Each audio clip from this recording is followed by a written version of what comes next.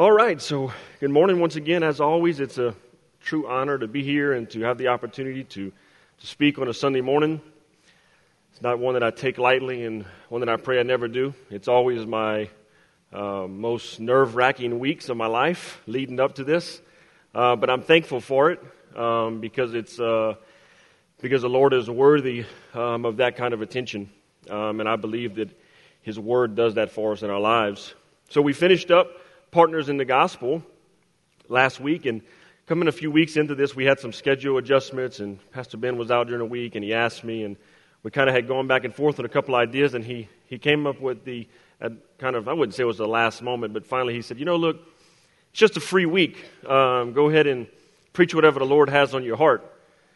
And for some of you, you may think, wow, that's pretty cool, right? But I have to admit, when he said that, I was like, oh man, I was hoping for a syllabus. I was hoping for a roadmap.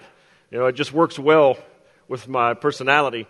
But then I said, okay, Lord, we'll walk through it and begin to think about some things. And the week prior, Rachel and I went to a pastors and wives conference up in Missouri. And he said, when you get back, he said, you'll have fully solidified. The Lord will do a work. And he was true. He did.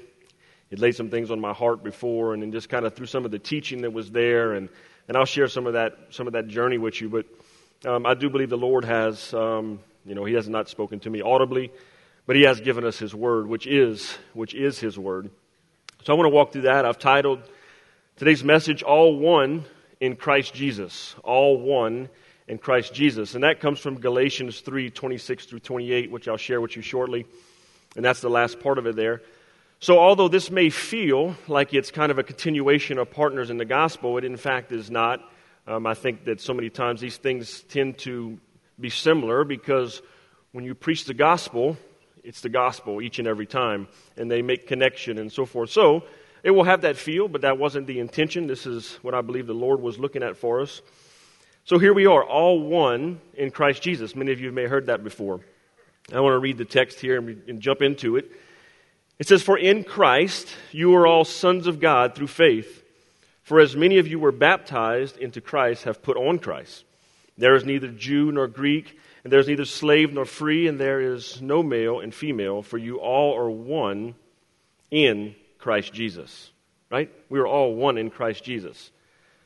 So when you look at that text, it gives us a couple comparisons of things it says or not, right? Jew, Greek, slave, free, male, female. And you say, well, yeah, of course those things exist. That's not what he's telling us, what he's showing us here. He's showing us that aside from those things, there's something even deeper, and that's that we're all one in Christ Jesus, regardless of our classifications. When I was thinking about this, all one in Christ Jesus, I couldn't help but think about the Three Musketeers, right? And their famous line, right? All for one and one for all, right? Now, I don't believe the Three Musketeers had any spiritual implications in that, but the truth is, as partners in the gospel, we are all for one and one for all as we walk in this.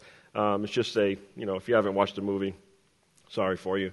But the past 7 weeks as we've gone through this Partners in the Gospel, I had the opportunity to speak on one of the earlier ones there. And it's kind of a mark before this where I just, the Lord was stirring some things in my heart. And I kind of started to reflect back on that as we went through this series. And, in verse 5 is where He introduced this idea of being partners in the gospel. There's a partnership in the gospel. And what that really means when we say we're partners and we're walking alongside of each other. Verse 7, he gives us this information that he said, I hold you in my heart, right? We just begin to see this tenderness for Him, for the church, and for people, and what I believe ultimately God's creation. And then in verse 8, and he says he does all of this with the affection of Christ Jesus. Right, so as I begin to play those things out of my mind, I begin to think about it. I begin to ponder what that really means over this time as I sat there. And, the Lord just was working in my heart in so many different ways and so many different capacities. And I would have to say it's really longer than that. For any of you that have walked with the Lord for any length of time, you know that daily He's working in our hearts and our lives. I think sometimes we have those moments where it's like, wow, it was right then and there. But I think there's other times where we take a step back and we say, man, I did not even realize what the Lord has been doing in my heart. And that's what the Lord does. He's faithful to do that in our lives as we study Him and as we learn more about Him. But, I was posed with this question many, many, many years ago and it comes to this idea of seeing people the way God sees them. When I say many, many years ago, this was when I was right after I graduated college, and you're figuring out things in life and so forth. And I remember being posed with that question in my conscience. Matt, do you see people the way that I see people? And of course, it was a humbling moment. So as I was preparing for this, and as Pastor Ben asked me to kind of speak on my heart, I thought about this is probably one of those messages where Pastor Renee would have started off with saying, "Now you love me, right?" Right? How many times have you heard him say that? Now you love me, right? So you always knew when he said you love me, right? There was going to be some opportunity that you may not love him through the message. But I do come to you with great compassion in this area, with true conviction. I don't know that I've ever been stirred more emotionally in preparation of messages before than this one. So I'm praying that the Lord is doing a work in His church. Going back, like I told you, it was a time where the Lord questioned me on this and had me think deeply about it. So what I want us to think about when it comes to being partners in the gospel, because that's what we've been called to do, I believe there's a particular area of sin that as a church, not only Living Word Church, but as a body of believers, that we've got to get a hold of and we've got to get a grip on, and we've got to, probably more important than anything, recognize ultimately. It's hard enough to be a partner, right, in itself. We learned about this the last 7 weeks, the struggle that comes with being a partner. But here's the thing. The gospel also says that you need to be a partner. So how do you become this partner in the gospel? How do we become this partner if we are not engaged with people in this walk? Right? So partnership is hard enough. But I want to take it back even a step further in this idea of how, as a body of believers, we actually can get to a place of even being a partner. Right? We know we are all sons and daughters in Christ. We know what the Lord has done. But now each one of us have a personal responsibility to walk this out. So that's where we're going to go with that today. And particularly when someone's not like us. The struggles that we face today are no different than ones that were faced during the New Testament church, right? Would y'all agree with that? Do y'all have any new struggles here today? In theory. I mean, yeah, we might have different things that are with technology and so forth, but the reality is we're dealing with the same things. Look here at Paul, what he shows us. He's speaking to the church at Ephesus in Ephesians 2:14.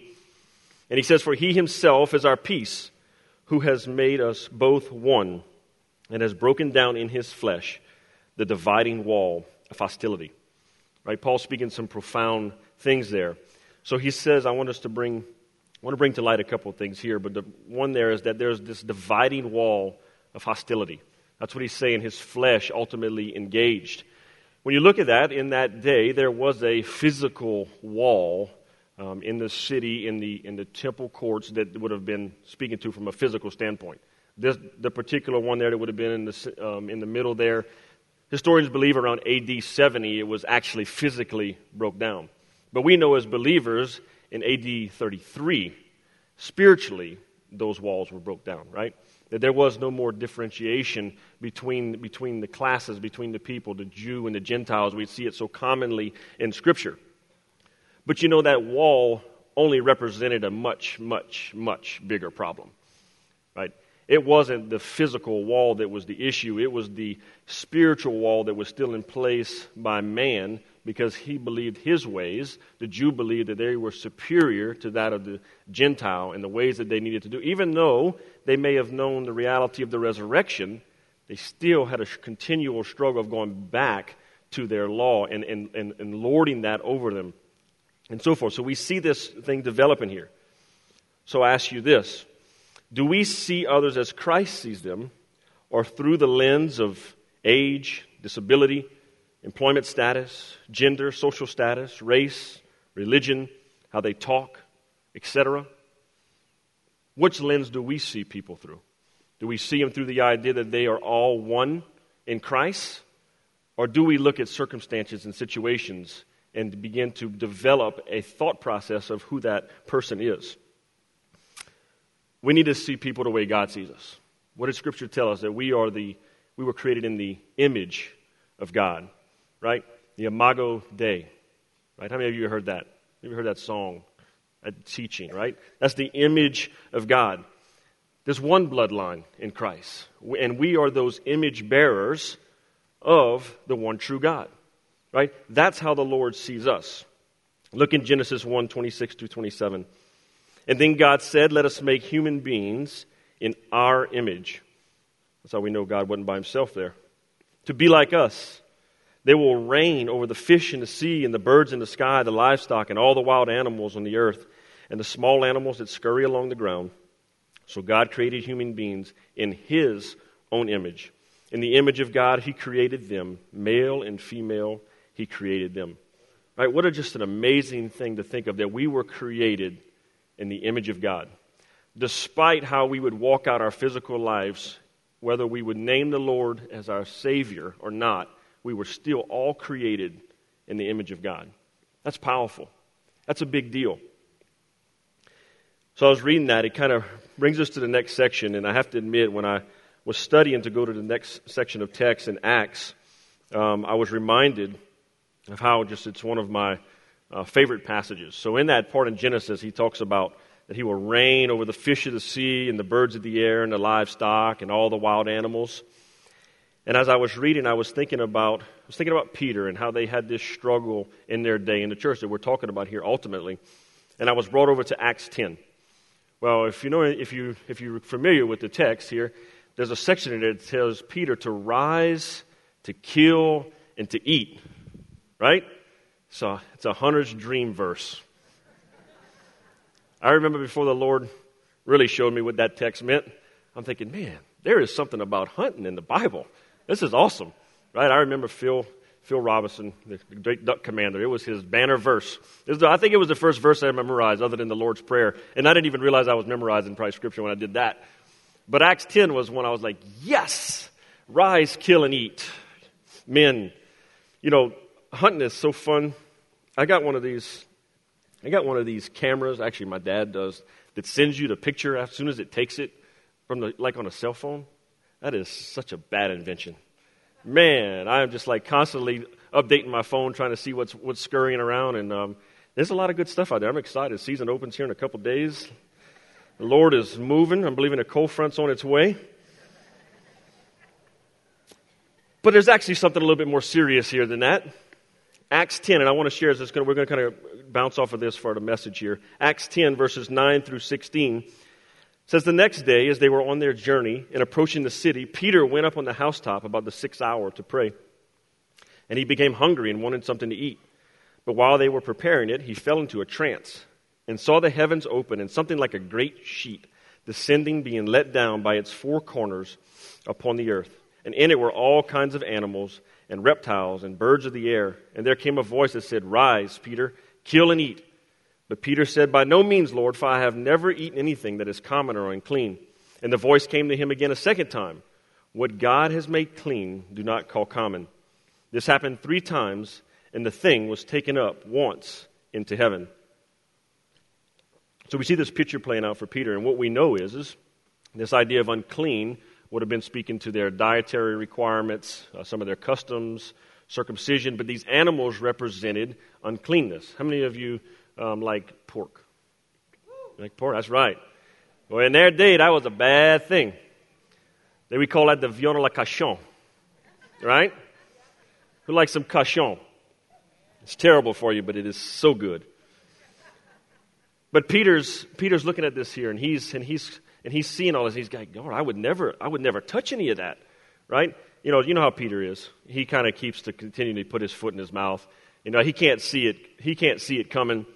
So we see that the same struggle was here. Peter walked with Christ, was a believer in Jesus Christ, saved, but yet he still kept getting clouded by his views and the simple fact of not seeing the people around him ultimately the way the Lord said. What does the Lord say there? What God has made clean, do not call common. Right? That would have blown their mind. But look, fast forward a little bit. Peter gets corrected. He sees it, right? But just go forward a little bit further, and he's back to his old ways. Paul has to call him out on something. He's got to call him out on some things he's doing wrong. It would be like similar to us today, like we're sitting here in church, and I'm reminded of something that someone did wrong, and I stand up in church and I call them out. Like I say, Pastor Vern, stand up. We got to let the church know some things. And then we say, so this is what Pastor Vern did. But then I had nothing to say because he's so amazing. Right? I wouldn't actually do that anyway. But he is amazing. So here we go. Paul calls him out. He calls out Peter. And let's look what happens here in Galatians 2:12 and through 14. But when Cephas came to Antioch, I opposed him to his face, because he stood condemned. For before certain men came from James, he was eating with the Gentiles.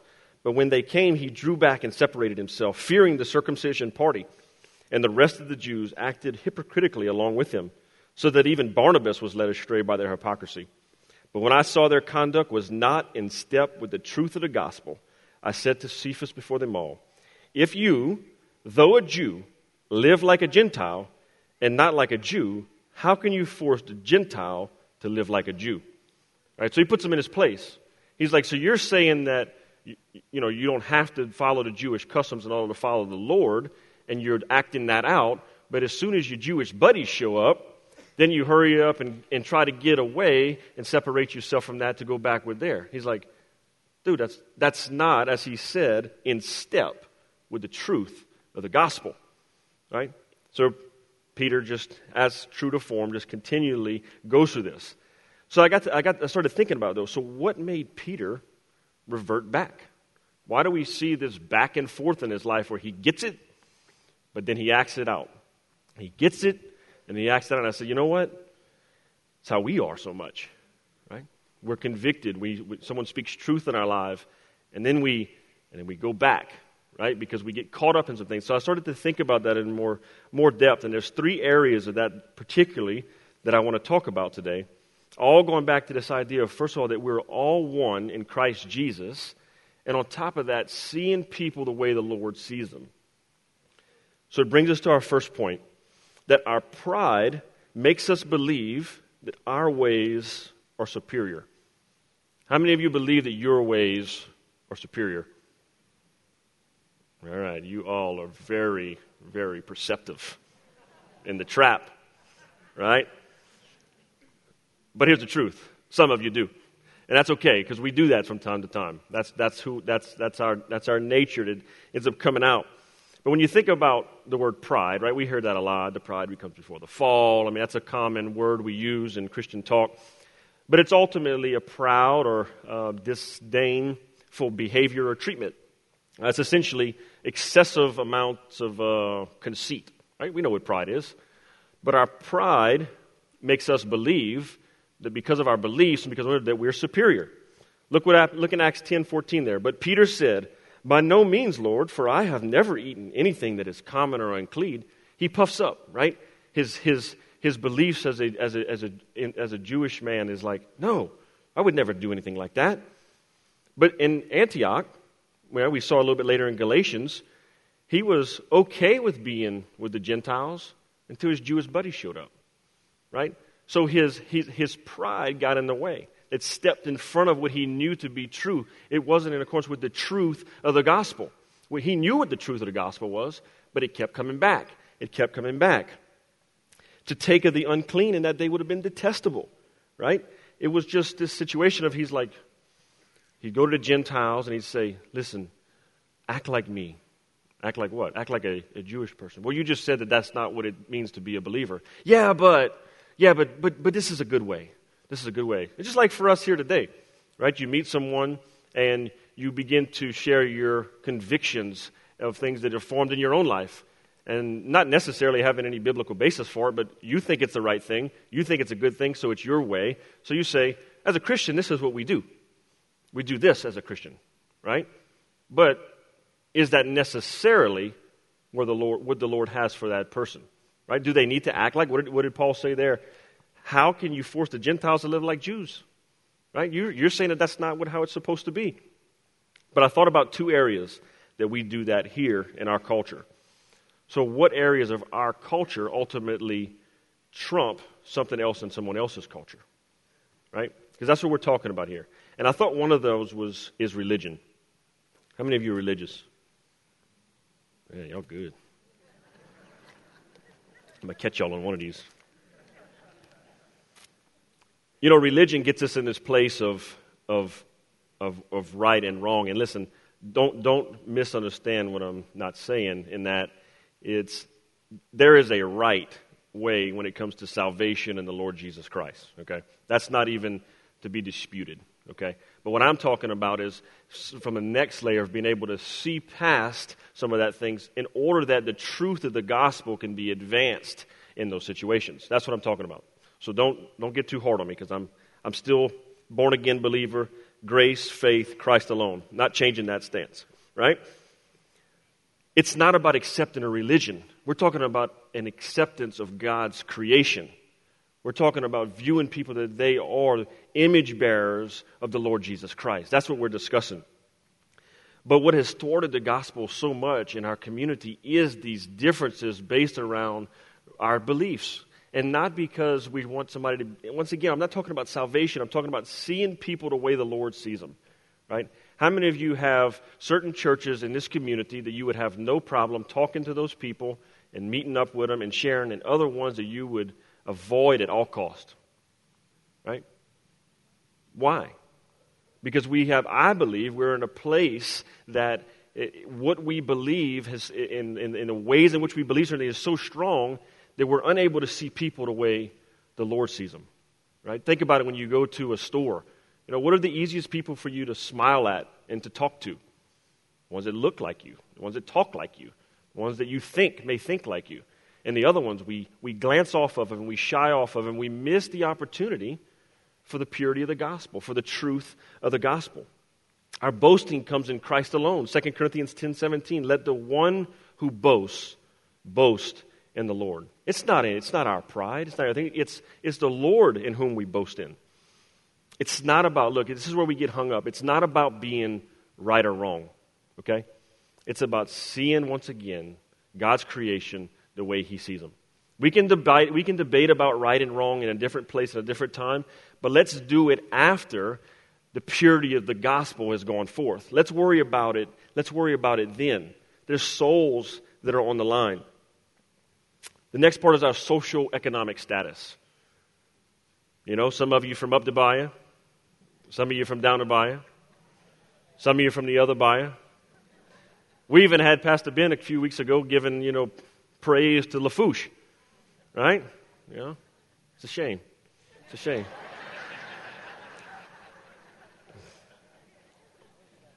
Forgive me, Pastor.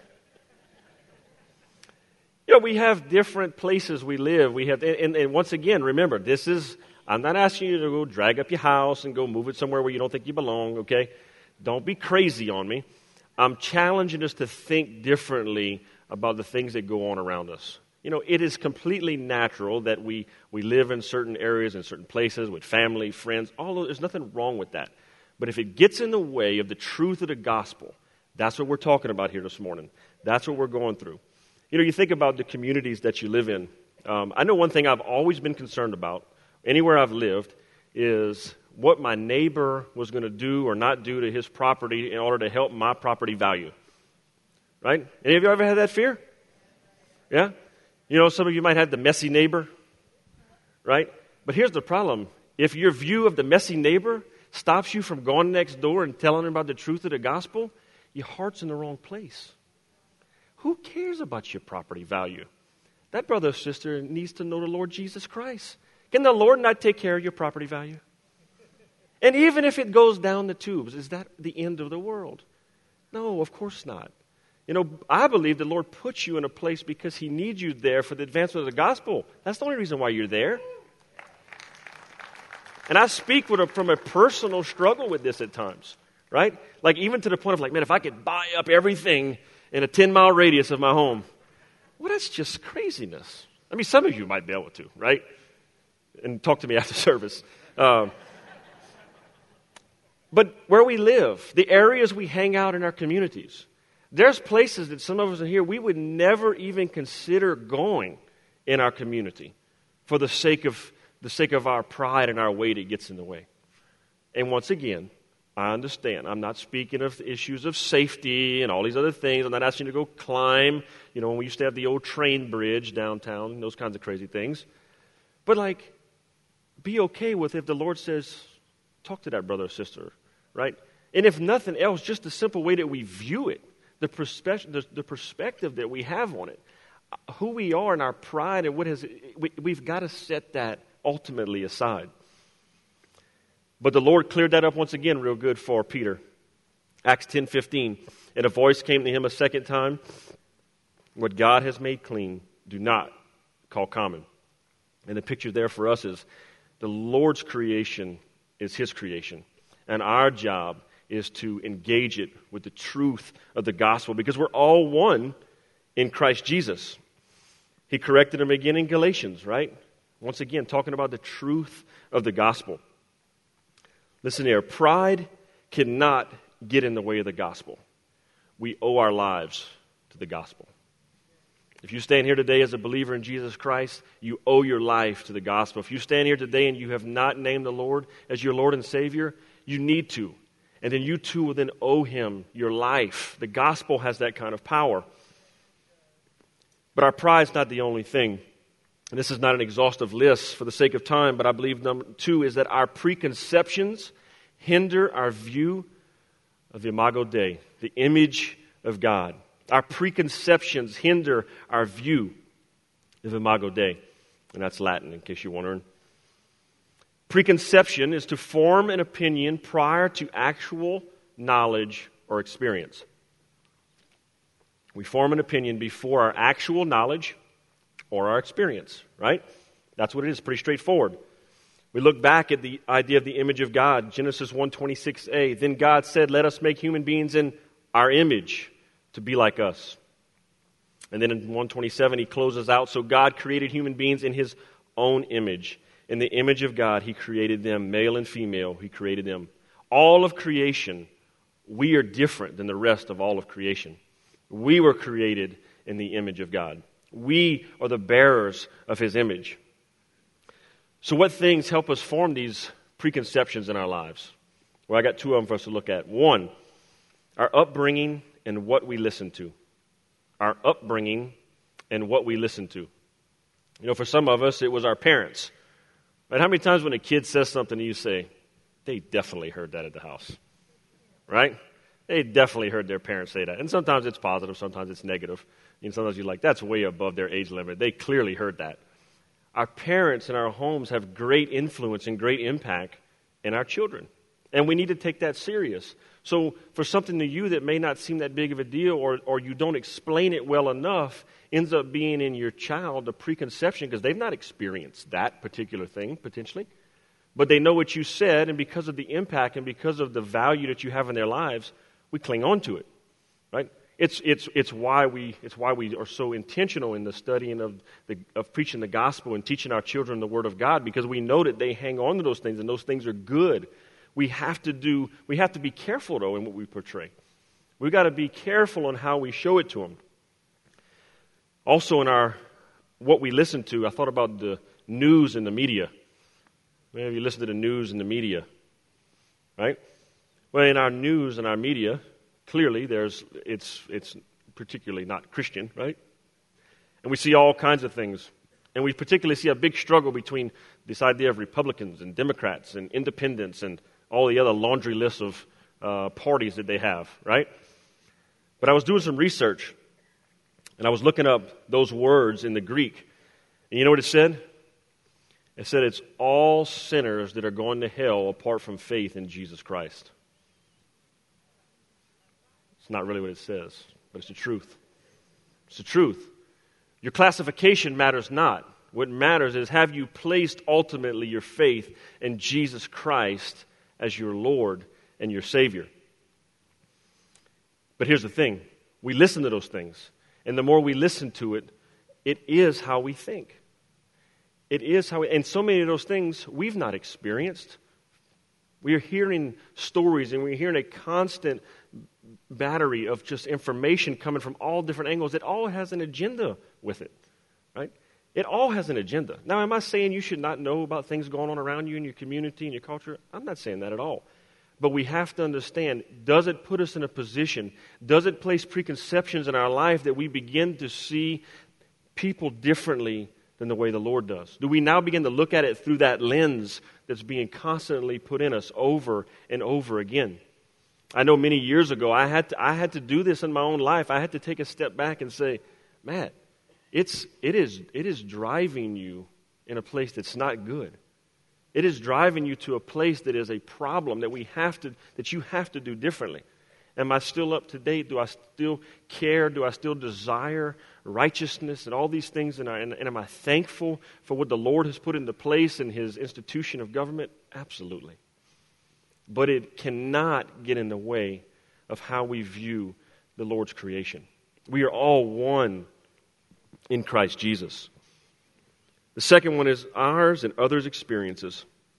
You know, sometimes we make assumptions that someone else doesn't want to be around us because we think they don't like us. Have anybody ever made that assumption? Right? But we have no idea. Right? We have no idea of knowing if that's true or not. And even if it is, does it really matter? Should it stop the truth of the gospel going forward? Of course not. You know, we don't want to associate with others because it's uncomfortable. It's not, it's just not an easy thing. Right? How many of you say, well, you walk up to somebody, you talk to them, you're like, that was awkward. Awkward. Well, guess what? The Lord made awkward. And you awkward too, probably sometimes. It's just a fact. We've all walked in awkward. So, don't let awkward stop the truth of the gospel advancing in our lives. You're all weird, you just don't know it yet. And it becomes, in some cases, hostile, unfortunately.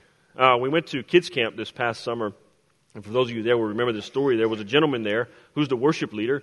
The Lord called him and his family to New York as missionaries. He's from the Bossier City area. Got 2 or 3 young kids. They go up there, and he's beginning to talk. So he's sharing his story on some of that. And how many of you here have a preconception of how New Yorkers act? You can raise your hand for this one. No trick here. Right?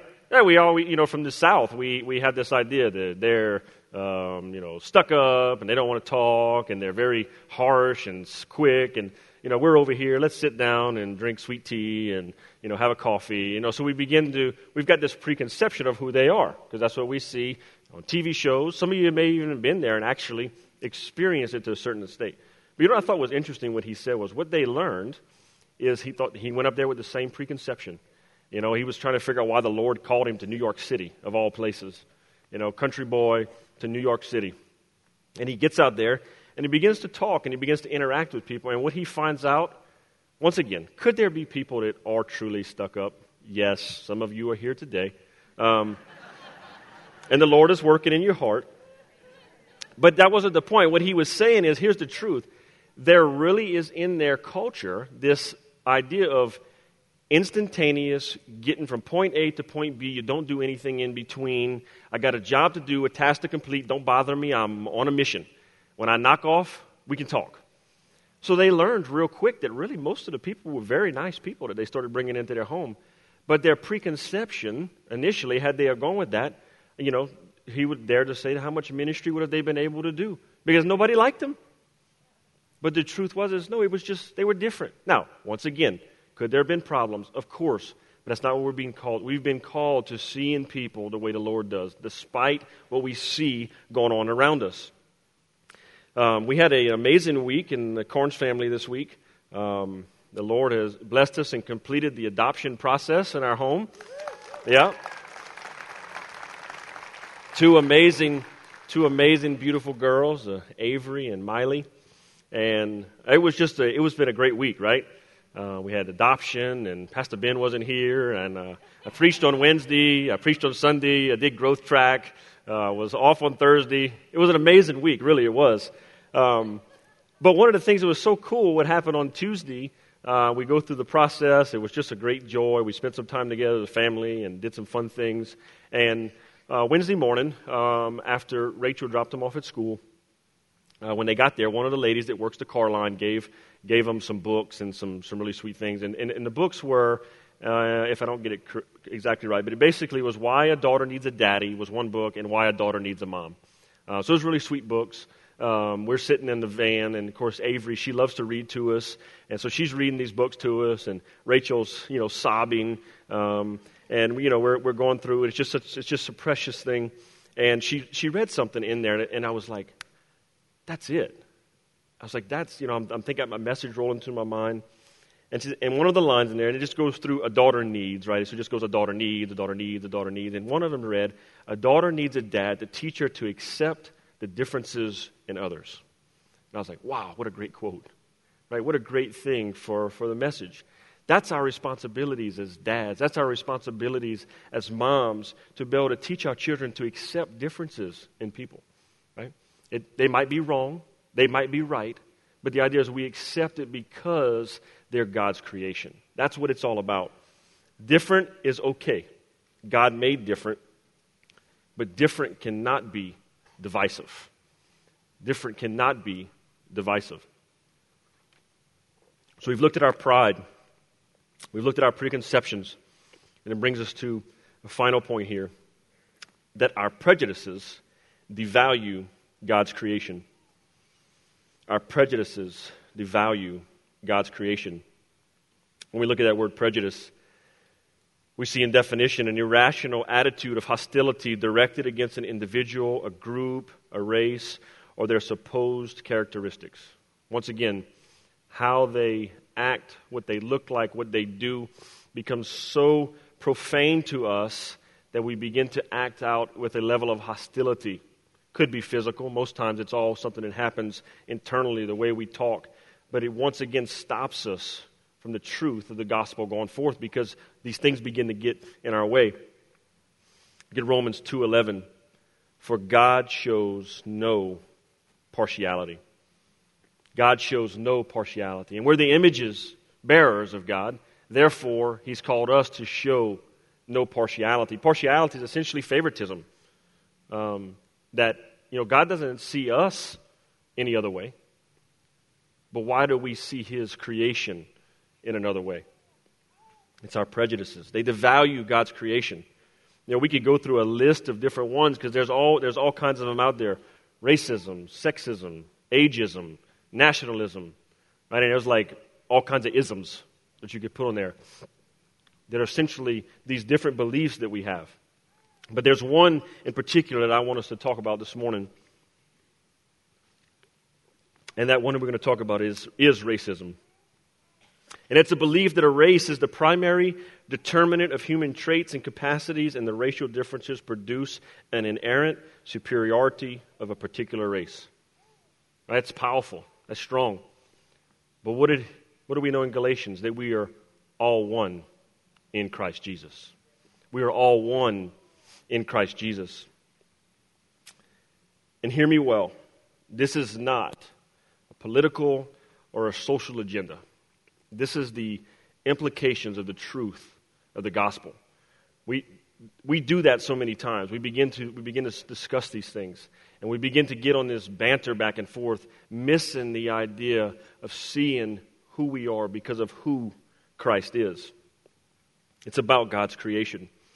I can remember growing up, when it came to this particular area, my dad specifically we were given instruction as kids that we did not make reference to other people, even just in stories, based upon any of their traits, right? Whether it was the color of their skin, whether it was their disability, whether it was anything that could have been cast in a negative light. You looked for every way to describe that person aside from that, because that's not what signifies who that person is. Ultimately, Christ decides who that person is, right? And that stuck with me from a young age, and walking in that and doing that, and the importance of that. And I encourage you to do the same thing with your children, and the same thing with your friends. We're so quick to easily begin to describe somebody by those things. But sometimes, and not all times, sometimes it's a picture of something that's in our heart. Not all times. I'm not saying you can't do those things, right? But check your heart. Check your heart. Where do you come from in that situation? You think about the parable, the story of the Good Samaritan in Luke 10.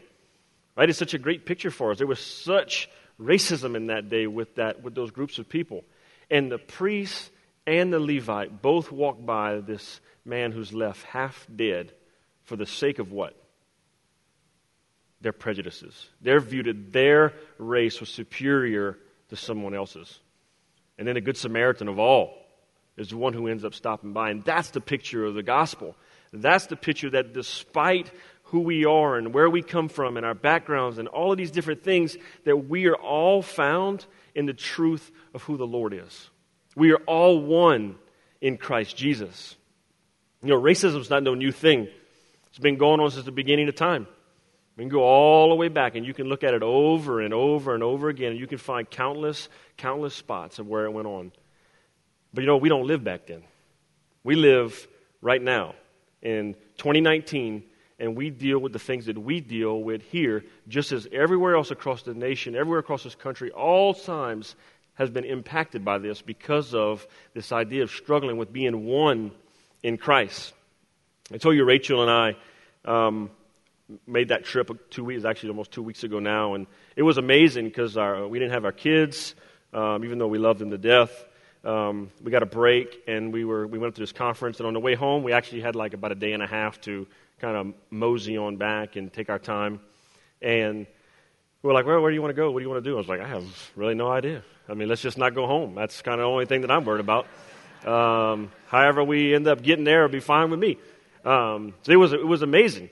So we went up through Little Rock on the way there, and it was, we and the Carnes family have major equilibrium deficiencies, and hills and mountains and turns and stuff is it's not an enjoyable ride. Some of you may love riding through the mountains. It's miserable for me. If I had to do it differently, I think I'd want to fly.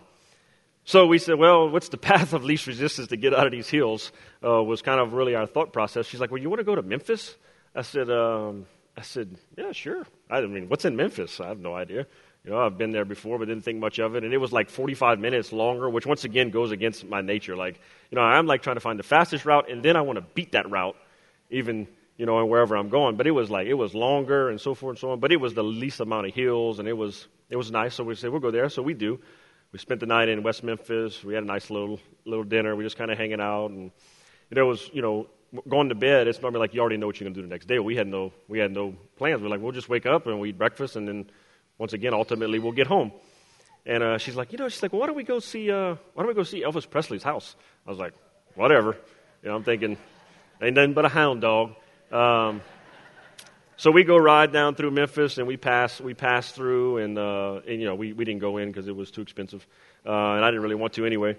So we saw a picture, we take it and we move on, and we're like, so we're here in downtown Memphis, and she's like, well, what do you want to do now? I said, I don't know. I don't want to go home yet. And she's like, well, I saw something. She said, I saw this museum called the National Civil Rights Museum. I was like, sounds good to me. I was like, how much does it cost?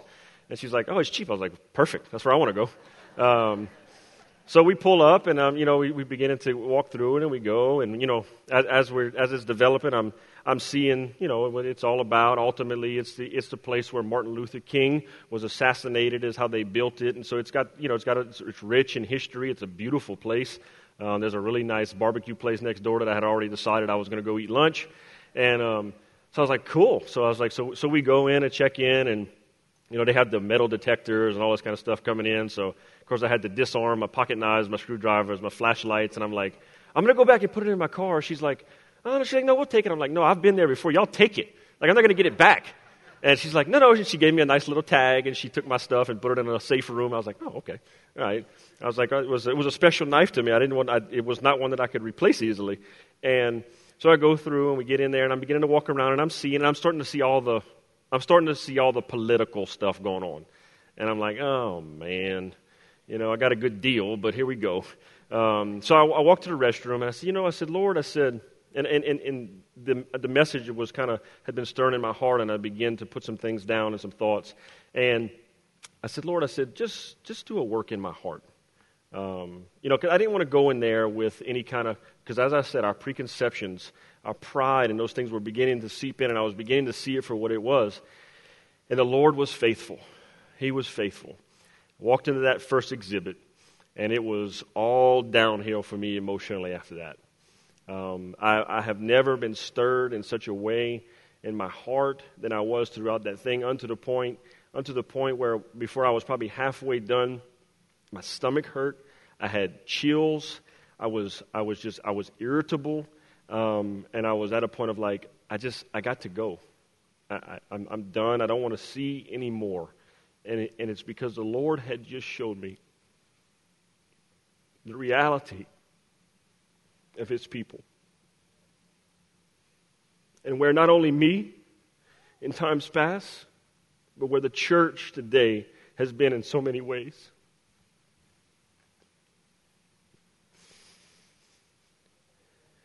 In 2019, here we are today, marks 400 years did that happen. 400 years. On the backs of 6 to 7 million people. And you could sit here right now and you could say, brother, you're out of line. You don't know what you're talking about. But I would tell you, I know one thing, and I know that the Lord is true. And that the people that He created bear His image. And that's the truth. That's the truth. Because this part of our history is one that's so polarizing, because it's one that causes so much problems and so much pain and so much impact, all of a sudden we begin to take sides on which one's right and which one's wrong. Brothers and sisters, there ain't a right side. Jesus is the right side. You can talk about right and wrong. You can talk about situations and circumstances and the fact that certain things happen a certain way because certain things happen. And we can go down that road. All the while people are being missed for the implications in the gospel going forth in their life. All the while fellow brothers and sisters in Christ who have named the Lord as their Lord and Savior are in a place because of that they don't need to be. Right? So you can do that. But that's not what the Lord has for us. This is a very specific area. It's very particular to us, and I understand that it essentially singles out a very certain group of people. But that's not even the issue. The issue is that we were all created in the image of Christ. This is just the one we get to experience. Go somewhere else in the world, and you could pick a different race, and you can pick a different situation. This is the one we deal with, church. This is the one that we deal with here today. Many of you would say, I'm not a racist, and many of you would be correct. But here's the thing. It's an area that we got to be very careful as believers. It's an area we got to be very careful. I actually read some studies. This is a thing, I didn't make this up, it's called stealth racism. And I think this is one of the single biggest struggles for us as believers in Jesus Christ. First of all, there's the ones that people are self-aware that they are racist, but they don't want to tell anybody and they don't want to show it because there's certain outside restraints on their life. They just walk with this bitterness. But probably the one that's even more dangerous is those who may not consciously hate and who genuinely resent the accusation, but nevertheless hold to a political and social outlook that is racist. And when we talked about the things that we listen to, the news and the media, you may despise those things. You may not agree with them. But what do you fill yourself with on a daily basis? What truth do you fill yourself with from the outside? When there's a polarizing tragedy in our media with this element of race, do we quickly take sides? Do we quickly try to figure out who was right, who was wrong? Or do we walk alongside each other as brothers and sisters in Christ and say, regardless of which side you line up on, I care? Right? Do we care? Is it all about being right? Is it a matter of figuring out which person was justified in their hate? Or is it about getting yourself in a position saying, brother, sister, wherever you are, we love Jesus. The truth of the gospel says that we are all one in Christ Jesus. We can talk about that stuff later, after we become partners in the gospel. And we can debate those things and we can discuss those things in love, because remember, difference okay. But it cannot stop us in advancing ultimately the truth of the gospel. I was thinking, have we really come that far in America in the Christian church since those days? And many of you would say, yeah, we have. Man, we don't do this anymore, and we don't do that, and we don't have this going on in all these different situations. But I would tell you, no, we just got more restraint now. We just got things that restrain us and stop us from those things. But we know that wickedness and where we stand in this ultimately as a country comes from the heart. It's not necessarily something that you act out. It's in your heart. Think about this. This is a fact. In November of 1998, South Carolina finally removed its ban on interracial marriage. 1998. It's 9 years ago. Excuse me, a little longer than that. Bad math. Point is, all of you are alive, pretty much. But think about that. Just now, 1998. That's crazy. And then they did a poll on top of that, and almost a third of the people opposed it. Almost a third of the people opposed it. So have we really come that far? Don't get caught up in the reality that you feel like we've done something so great. Apart from Christ, we do nothing great. We have to see people the way he does. But think about the church. You know, Martin Luther King had a great quote.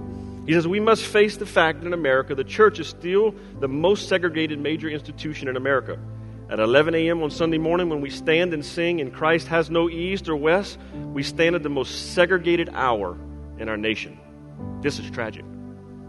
Now, I will tell you, I am encouraged that Living Word Church has embraced this to the glory of God in so many ways. But we've not arrived. We've not arrived. As this is not about just seeing if we can be diverse. Ultimately, diversity is not the end. The end is that the purity of the gospel is being walked out in our lives as brothers and sisters in Christ. And look, to God be the glory of diversity comes from that. And I believe it will. But that's not what we're after. We can come up with tactics and games and things to create that. We're not trying to create that. We're trying to show the purity of the gospel and what that means to walk in that. So that was Martin Luther King said that so many years ago. Barna did a study, and they're a Christian research organization. They did a study here in 2019 in the summer to see where are churches and where is America at this time. And we've got some charts up here I'll look at. The first one shows it's say nothing. This is talking about racial reconciliation.